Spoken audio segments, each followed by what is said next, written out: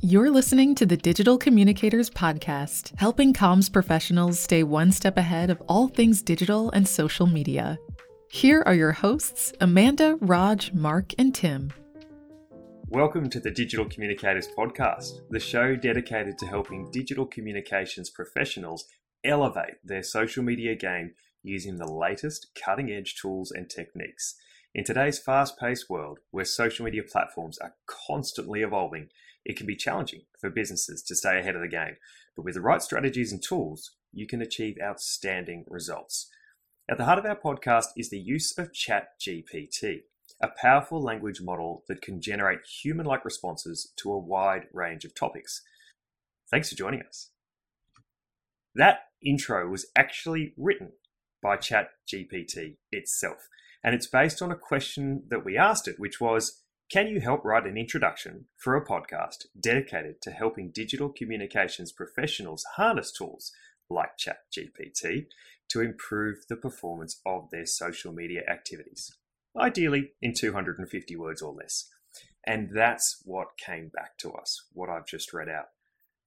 It's fascinating. And testing new innovations, new progressions, advancements in technology like this is a really interesting learning experience. Guys, what did you think? Amanda, I'm going to throw to you first. What did you think about that, hearing it back? I thought it was really interesting. As I was sort of listening to you read it, I thought, wow, Roger's done a great job prepping for this podcast. He's done a lot of work to pull that together. And then as I listened more, I realized that it sounds good. It's got a layer of, perhaps sort of a professional or like corporate or politeness that, is kind of the undercurrent of the intro rather than perhaps what you'd write naturally. But yeah, I think it's really interesting to be able to throw a question out there and have that work done for you. I mean, we're all busy, so it's really handy that it wrote our intro this morning. I wonder if we've lost our audience. It is a long diatribe of information produced by ChatGPT, but I get the point why we're doing it. But to that point, I think it's really important that if we're using AI as a tool, then we still need that human interaction on it to look at what it's created, how we might manipulate it better, how we might turn it into something else that's even better for our end product. Marty Cooper. Anyone know Marty Cooper? He was the father of the brick mobile. In 1973, made a phone call on this giant mobile phone, a Motorola Dyna TAX or something like that. He's still alive today and talking about the use of various internets created for different audiences. So I think in 1973, who would have thought mobile technology would be where it is today? Who would have thought that AI advancements are now taking over in leaps and bounds? So I think we've got to keep at the front of our mind the advancement of technology and how we use it better for our own evil good. Yeah, just picking up on that, Mark. I think the intro is like slightly inauthentic. Yeah, it was kind of missing our voices. I think where ChatGPT, where I've seen it used really well, is you harness it a bit more, and so you'll feed it documents which is in your voice or your tone of voice, and then based on that, it'll write something. So if you just get ChatGPT churning something out, it's going to sound sort of that mundane corporate speak. But if you start feeding it documents you've written, emails you've written, your kind of voice, then suddenly you can use it in a much smarter way. I think that what we're raising here, which is these are all really good points, and these are all questions I'm sure others in the communications profession are thinking about right now. And that is, yes, it might well save me time, but does that time saving justify a perhaps, gap in quality or a gap in accuracy or a gap in authenticity? And to your point, Mark, I think one of the big things about have we lost our audience in the first 1 minute there, if I'd said do that in 100 words, we may have got something a little sharper. So it's also the questions we're asking, the directions we're giving. And for me, these kind of advancements in technology are only as good as the strategies that sit behind them and the reasons why we use any of these things. There's no doubt that saved heaps of time. But it's one of those things where in saving time, we've still got to make sure that we're asking the right questions. Yeah, I think it's really interesting because I was watching a video on ChatGPT the other day, and the guy put in a basic question: what is 10 plus 9? And it came back and it said 19. So he tried to push the system even more, and he said, no, 10 plus 9 is 20. And ChatGPT just agreed with it in the long run, that 10 plus 9 was 20. So to your point, Roger, about inaccuracy, fact checking is really critical in this sort of thing. And, we've seen the demise of journalism largely, that we don't have quality journalism in this country anymore. And I think that we run the risk of even dumbing down our content even more through these tools. Yeah, I think it's an interesting point, Mark. I think how it will be used going forward is interesting. I think how it will affect digital communicators is really interesting. I've seen people come up with complete social media schedules just using ChatGPT and social media posts, and I've seen them churn out like Excel spreadsheets, and so it's already starting to be used. The question is, can it be used to produce something good? But I feel like if you just ignore it, you'll probably get left behind. I was listening to a podcast just recently, and it's called Stories and Strategies for Public Relations and Marketing. And they had an episode, they have episodes where they feature kind of headlines and news from the industry. And they were talking about GPT. And it was interesting because the discussion about quality of content was a really good one. And it is important. I think we don't want to lose quality of content, but that we're already in an environment where people are creating pretty average content because it's part of a strategy to sort of get your message out and share your expertise and kind of stake your claim in an area. And they were talking about the fact that a lot of media outlets now have lost staff, and that several of them have been using AI to generate content for some time in order to kind of keep their readership, to keep churning out the content that people expect. And I think it is a challenge. I think it's maybe not possible for humans to do all of the written work that we require them to do, or that audiences expect. And so I think that hybrid model of journalists potentially working with AI could work well. Yeah, I saw recently, Amanda, I don't know if you saw this, but BuzzFeed actually fired 10% of their staff and replaced them with ChatGPT. So I guess it depends on the task, but if you're just compiling top 10 lists of content to go viral on the internet, maybe AI can do that job just as well. And I think we really need to broaden this conversation a bit too, because it's more than ChatGPT. If you can just turn to TikTok, the oldest TikTok user in the world I am now.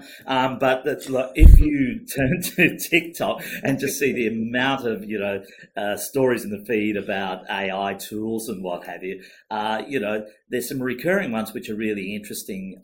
In terms of video production, I'm sure the core part of our audience listening to this were probably interested in video production too. So tools like Synthesia.io, are doing amazing things. So no longer do you need to be a producer of video or a post-producer of video. You just feed this information into it, either by a voice saying, I want, and maybe you've got some collateral yourself that you can put into it. And it really is producing high quality, social media style videos. So there's incredible tools out there that are dovetailing into ChatGPT that I think really need to be explored as well. Yeah, I saw, Mark, one where you would feed it like a 3 to 5 minute video, and this is an AI, it would chop up like 10 TikTok style videos that would go viral on TikTok. So the progression of AI is really just going leaps and bounds at the moment. So is it fair, guys, to say that, like, and we could literally go on for a long time about use cases and about different ways to kind of cut and repurpose and use this technology to either save time or to generate extra output. In the case of, if it's a BuzzFeed, to replace your workforce. Like, you could find any of these sorts of use cases if you want to. I think one of the questions that is worth exploring within that context, though, is yes, it's quality, but it's also risk. Like, we live in an age where, if you look at the most recent Edelman Trust Barometer that's come out, and it comes out every year, we live in an age where distrust in institutions continues to head downwards rather than upwards. And particularly if you look at kind of mainstream media and publishing platforms, if I can call them that, social media ranks the last on that list. And there's already concerns around things like deepfakes and disinformation and misinformation, those things that have been around and really accelerated through the COVID pandemic. With things like this today, what questions should comms practitioners be asking, and particularly with a risk hat on and maybe a reputation hat on, what things should people be wary about, as in jumping into this stuff and exploring it, getting good use cases out of it, but also not setting themselves up for failure? Do you guys have a view on that? I think, well, just a quick view. Sorry, just a quick view on that. If you're going to fail with this sort of stuff, make sure that you fail fast. I know probably everyone's heard that before, but I think you need to explore the platforms. If you don't explore the platforms, you're doing yourself a disservice as a comms practitioner. You've got, as I said earlier on, you've got to find ways of making it work for you more effectively, better, I suppose, in producing better comms, more streamlined, whatever it might be in the industry that you're working on. But you're not going to necessarily achieve that straight away. So I think that's about having discussions with your peers and also your bosses to say, we want to try this. We might not get it right the first time, and if we don't, then we'll address it. So I reckon that's really important. Amanda? It's also, I think a few things to consider. It depends on which sort of AI you're using, and there are a few available, and they all kind of have their pros and cons. And but the way that they learn is from the data that you feed them. As Tim was reflecting on earlier, it can learn your style if you feed it more. And so I think just a general awareness of the fact that the content that you share is helping the learning of others, which can be great, but you need to be careful that it's not sort of personal information or perhaps, corporate kind of privileged information, in confidence type information that you wouldn't want to share more broadly. If it relates to your, personal intellectual property or your business property, I think that you need to be kind of a little bit risk averse around that until we learn more about what the impacts of sharing that is. And I think as well, it just related to reputation, that really, our reputation as communicators is sort of staked on the content that we produce in whatever format, I think, and the quality of that and the accuracy of that. So I think always putting your own personal human lens to whatever you're working, whatever you're using AI for is critical. So one of the things I've been thinking about just along those lines, Amanda, is one of the common scenarios from my world is that people talk about the difficulty with getting executives to sit down and write long form content. And so you can imagine when something like this comes along, and as you're saying, you can continue to feed it information, past speeches, things that person has written, whatever it is, you can give stimulus to the tool in order to craft something on a given topic. Case in point, International Women's Day. How many people out there are probably thinking about this and saying, whether it's verbatim, word for word, or maybe it's just stimulus for the start of a piece of content, sitting down there and saying, well, here's my executive's voice. Please go and write something quickly and easily so that I don't have to labor over it for hours and hours and hours. And then they come back with a product. Now, that may well be fine. And the level of personalization, as you said, not secretive or private information, but personalization in terms of words and nuance and all that sort of stuff that goes into it, makes it somewhat realistic. My concern is, if that's where the conversation ends, then we've missed the point. of digital communication, and we've missed the point of ongoing engagement. This is not a one-way street. This is not a broadcast medium. The whole purpose and benefit of digital comms, in my view, is the two-way exchange, is the interaction, is the engagement that you get with audiences. So if communications professionals around the globe are going, this is outstanding, I can just outsource my ideation process and get things to a point where there's a first draft, hot tip, what's not going to slow down and what still requires your attention is the authentic engagement that happens off the back of any content you post and off the back of any community conversations that you want to participate in. I would not be outsourcing that to any form of AI just yet. I was going to say, Roger, that you can just create a chatbot to engage in the comments for you, which would be intuitively so that burden. But I think there's a couple of opportunities that I've sort of thought of in my reading of just, how AI can be used more broadly. And, some of the parts of our work as digital communication professionals that we struggle with, I think at times is, measurement and the having the time to analyze the analytics that come from the various platforms. And I think the ability to automate some of that, to pull in masses of data and kind of to summarize and distill that, and then bring your own lens to it, of course. But I think that it can take kind of complex questions and complex data sets and help you understand it a bit more clearly, which is something that a lot of teams don't have time to do, and that's perhaps an opportunity for digital communication professionals. Do you think there's a slight nuance there, Amanda, in terms of the questions or the starting point for that? So I completely agree with you.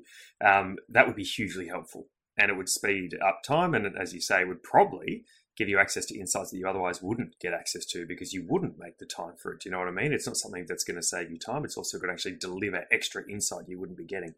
But if the starting point for that outcome is we clearly have a gap within our ongoing BAU analytics insights engine, and we're not either harnessing that information, we're not using that information, whatever it is, could AI help fill that gap? Brilliant. If your starting point is we've got this thing, we've got this tool, what could it do?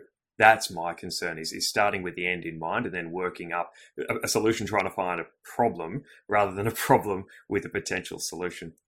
Just on that point, Roger, I know you were trying a few things out with ChatGPT, and one of the things you did was you made it write a social media policy. Now, I'm sure everyone in digital comms or social would have written a social media policy, and you've probably gone and Googled other social media policies and looked at what other people have done and then come up with a very generic policy. I was actually astounded by the one it generated because it did kind of cover all the things that you would generally put in a policy document like that. So I think the risk is you just use the AI to deliver work. I don't think that is going to work at all. But it might assist in things that are fairly generic, like social media policies, and then you can sort of polish it and personalize it for your own workforce. I think we also need to look more broadly at community standards around all this. So if you take education, for example, schools are already talking about banning AI. Now, I don't necessarily agree with that. I think that once you start banning new technologies, new ideas and processes, then you dumb down the education system. That's a different debate entirely. But I do think that we need to look at community standards broadly across artificial intelligence and how we use it for industry, in education, in our industries too, and what have you. So already bigger companies are starting to look at AI, and have been using AI regularly for automation and what have you. So, no one even thinks about this. It's only because, we're talking about creativity that there is some sort of huge discussion around it. So, but I do think in certain areas we've got to have a considered discussion about how we use it and what the standards are around it. I think you're right, Mark, and I think that extends to the ongoing conversation around ethics in AI and the idea of unconscious bias. And I'm just as you're talking, then I'm kind of going back and I'm thinking, take that leader example again. If someone has always viewed the world a certain way and someone has always written in a certain way and drawn on the same information sources, well, if you outsource that or you feed any kind of AI with that information to then write your next piece. It's only drawing from how you saw the world, not how you might see the world in the future. And I think that's really important because it then narrows, collectively, it would narrow our focus, it would narrow our viewpoint of the world. And that's dangerous because it's not actually bringing in new input, it's not bringing in new community voices, new perspectives that we're perhaps closed off to in the world that we did know, when we really should be continuing to learn and be exposed to new information to broaden that perspective and ideally create a more diverse and inclusive dialogue. It's interesting because I think, people have used ghostwriters since, writing was a thing in order to help them articulate perhaps what they couldn't themselves. And now we're using technology to do that. We sort of have a, that fear of they're going to take my job. And so much online about ChatGPT and other AI at the moment is about taking my job, and in a way that as I was reading it, I just couldn't help but have that South Park episode in my head. It just really kind of made me laugh, and that it is definitely worth thinking about how new technologies are going to impact our jobs, but in something as critical to human functioning as communication, I don't think we'll ever be fully replaced by AI, so I'm not too worried about that. But I do think it's really exciting that businesses and academia are starting to explore AI more deeply now that it's become more widely available. I think it was in the realm previously of bigger corporations that could perhaps afford it, and that it presents really good opportunities for things like research. I mean, I did a master's a couple of years ago, and the ability to kind of type in some questions and say, hey, who else has done some work in this area, and provide me with some setting some boundaries, but saying present me some examples of where this has occurred or where it hasn't, would be so helpful. And it doesn't mean that it does your work for you, it just is helping sift through the masses of data online, which is a huge kind of workload for people that are doing research and for students. But government agencies and big businesses have used chatbots for some time to have interactions with people to sort of save time, answer frequently asked questions. And for me, the difference, I think, as I was listening to you speak, Mark and Roger, is about, I guess, that transparency. I think humans are happy to interact with a chatbot or with AI when they know it's AI. I think trying to pass off the work of AI, completely as your own is where the lines begin to blur for me. I think if you can say that this content was produced with support from AI, for example, just provides that transparency that helps you maintain trust. And I don't think people are kind of wary that it's not right if it's written by AI, but I think that having that transparency is sort of an important marker for me. Can I just throw a question out there? So imagine a scenario, you've got a senior leader at a big company. They have a LinkedIn profile. The comms team writes all their articles, writes all their social media posts, and basically runs the profile. And then you get ChatGPT to do exactly the same thing. Aren't both things inauthentic because it's not really that person whose voice it is or who's producing the material? Couldn't agree more, Tim. In fact, before you spoke, I was going to say exactly the same thing. For me, that's an inauthentic voice. So in every organisation I've worked with, I've been involved in social media, it's about encouraging the executive. They'll say, too busy to do enterprise social media or LinkedIn or whatever. No, you're not. If you pick up your kid, in your car, you've got 15 minutes to sit there and do something and what have you. Use your voice. Use it, because that is much more honest and provides much more integrity to the organisation than a ChatGPT or a ghostwriter, as you mentioned, Amanda.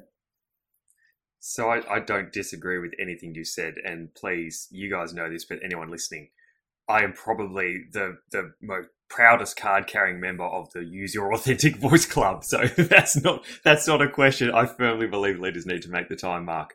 However, I will challenge the idea of, is it more inauthentic? Because if we're going to measure authenticity, the one thing, or is it the same level of inauthenticity, Tim? Because the one thing that is different is a comms team, ideally, anyone who is ghostwriting, ideally is challenging and questioning back to a leader about their views, why something should be presented a certain way, why something should be written, what is your story that sits behind that, how can you bring your own personal experience into this conversation, how can you reflect what you've heard on the grapevine in this conversation or in this particular post. That is the job of a good communications practitioner and ghostwriter, is to understand the context of the person they're writing on behalf. So I do want to challenge that, because even though, yes, absolutely, number one, the best approach is people speaking themselves in their own voice with their own fingers tapping the keyboard, particularly for response and engagement, I will say that I think there's probably slightly more authenticity that comes from challenging the source rather than just taking the direction from the source. Yeah, I guess it really depends on what's being written and what's being said, Roger. So if it's in the moment, I want the leaders to be there and doing it and what have you. I don't want a enterprise social network post being written by a comms person, being signed off by two other people, then going to the executive, because basically, your event, your moment is gone. So it defeats the purpose of social media. So, and there are other things, of course, that I'm sure you're referencing, like speech writing and what have you, which is a very different thing that does take time and goes through approval processes. But if we're talking about in the moment social media, then, I want the executive right there doing it. And anyone else for that matter. So should we be worried about the leaders taking our jobs if they're going to start writing their own posts? We'll all be out in our ear. You'll never be out of a job, Amanda. one thing that I was thinking of as well as we were chatting is, we all lead teams and have led teams. And I just was reflecting on, in the next 10 years or so, as we start to lead others that are leaving university, perhaps leaving school and coming to join industry, their experience of work and study and using AI is going to be so different to our own, coming at it kind of, in the middle of our careers. And so I think being open to the opportunities and, providing opportunities for the people that work with us to explore new technologies to feed our work is exciting. And it doesn't mean that it has to become the solution for everything, but some of the messaging I've seen around universities and schools looking to ban AI and then others seeking to embrace it in order to support students to operate in the real world, it is really interesting. I think there's sort of a snap reaction to, we think this could result in plagiarism, so we won't use it, rather than trying to educate people on how to use it effectively in ways that can be really powerful. So plagiarism's been around though for hundreds of years, hasn't it? But so I worked on a typewriter when I went to school. If I wanted to plagiarize, I would have taken slabs of text out of a textbook and put it into an essay or something like that. So it's only a modern form of plagiarism, and if a student or anyone like that is going to plagiarize, it's to their detriment eventually. And surely, to Amanda's point earlier, basically what we're saying here is any school or educational institution that's using this is no doubt cottoned on that they can just feed students' essays into the system and say, is this plagiarized? ChatGPT, tell me the answer. I'm wondering though, like for the purposes of people listening, is it helpful? Is it valuable to try and distill what we're saying here? Because I think that point's a really key one, Amanda.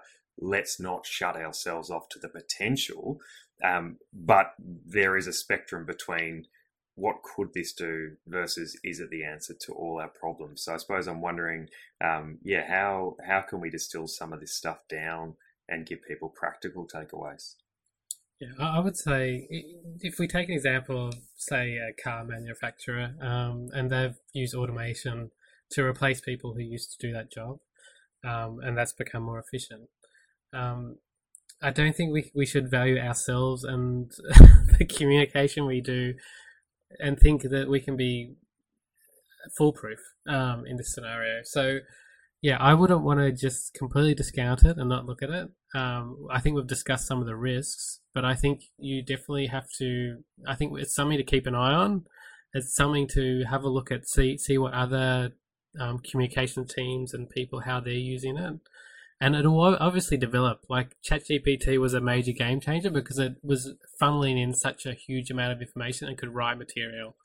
But it's still obviously, as we've said, not authentic yet, or or really giving a human voice that people connect with.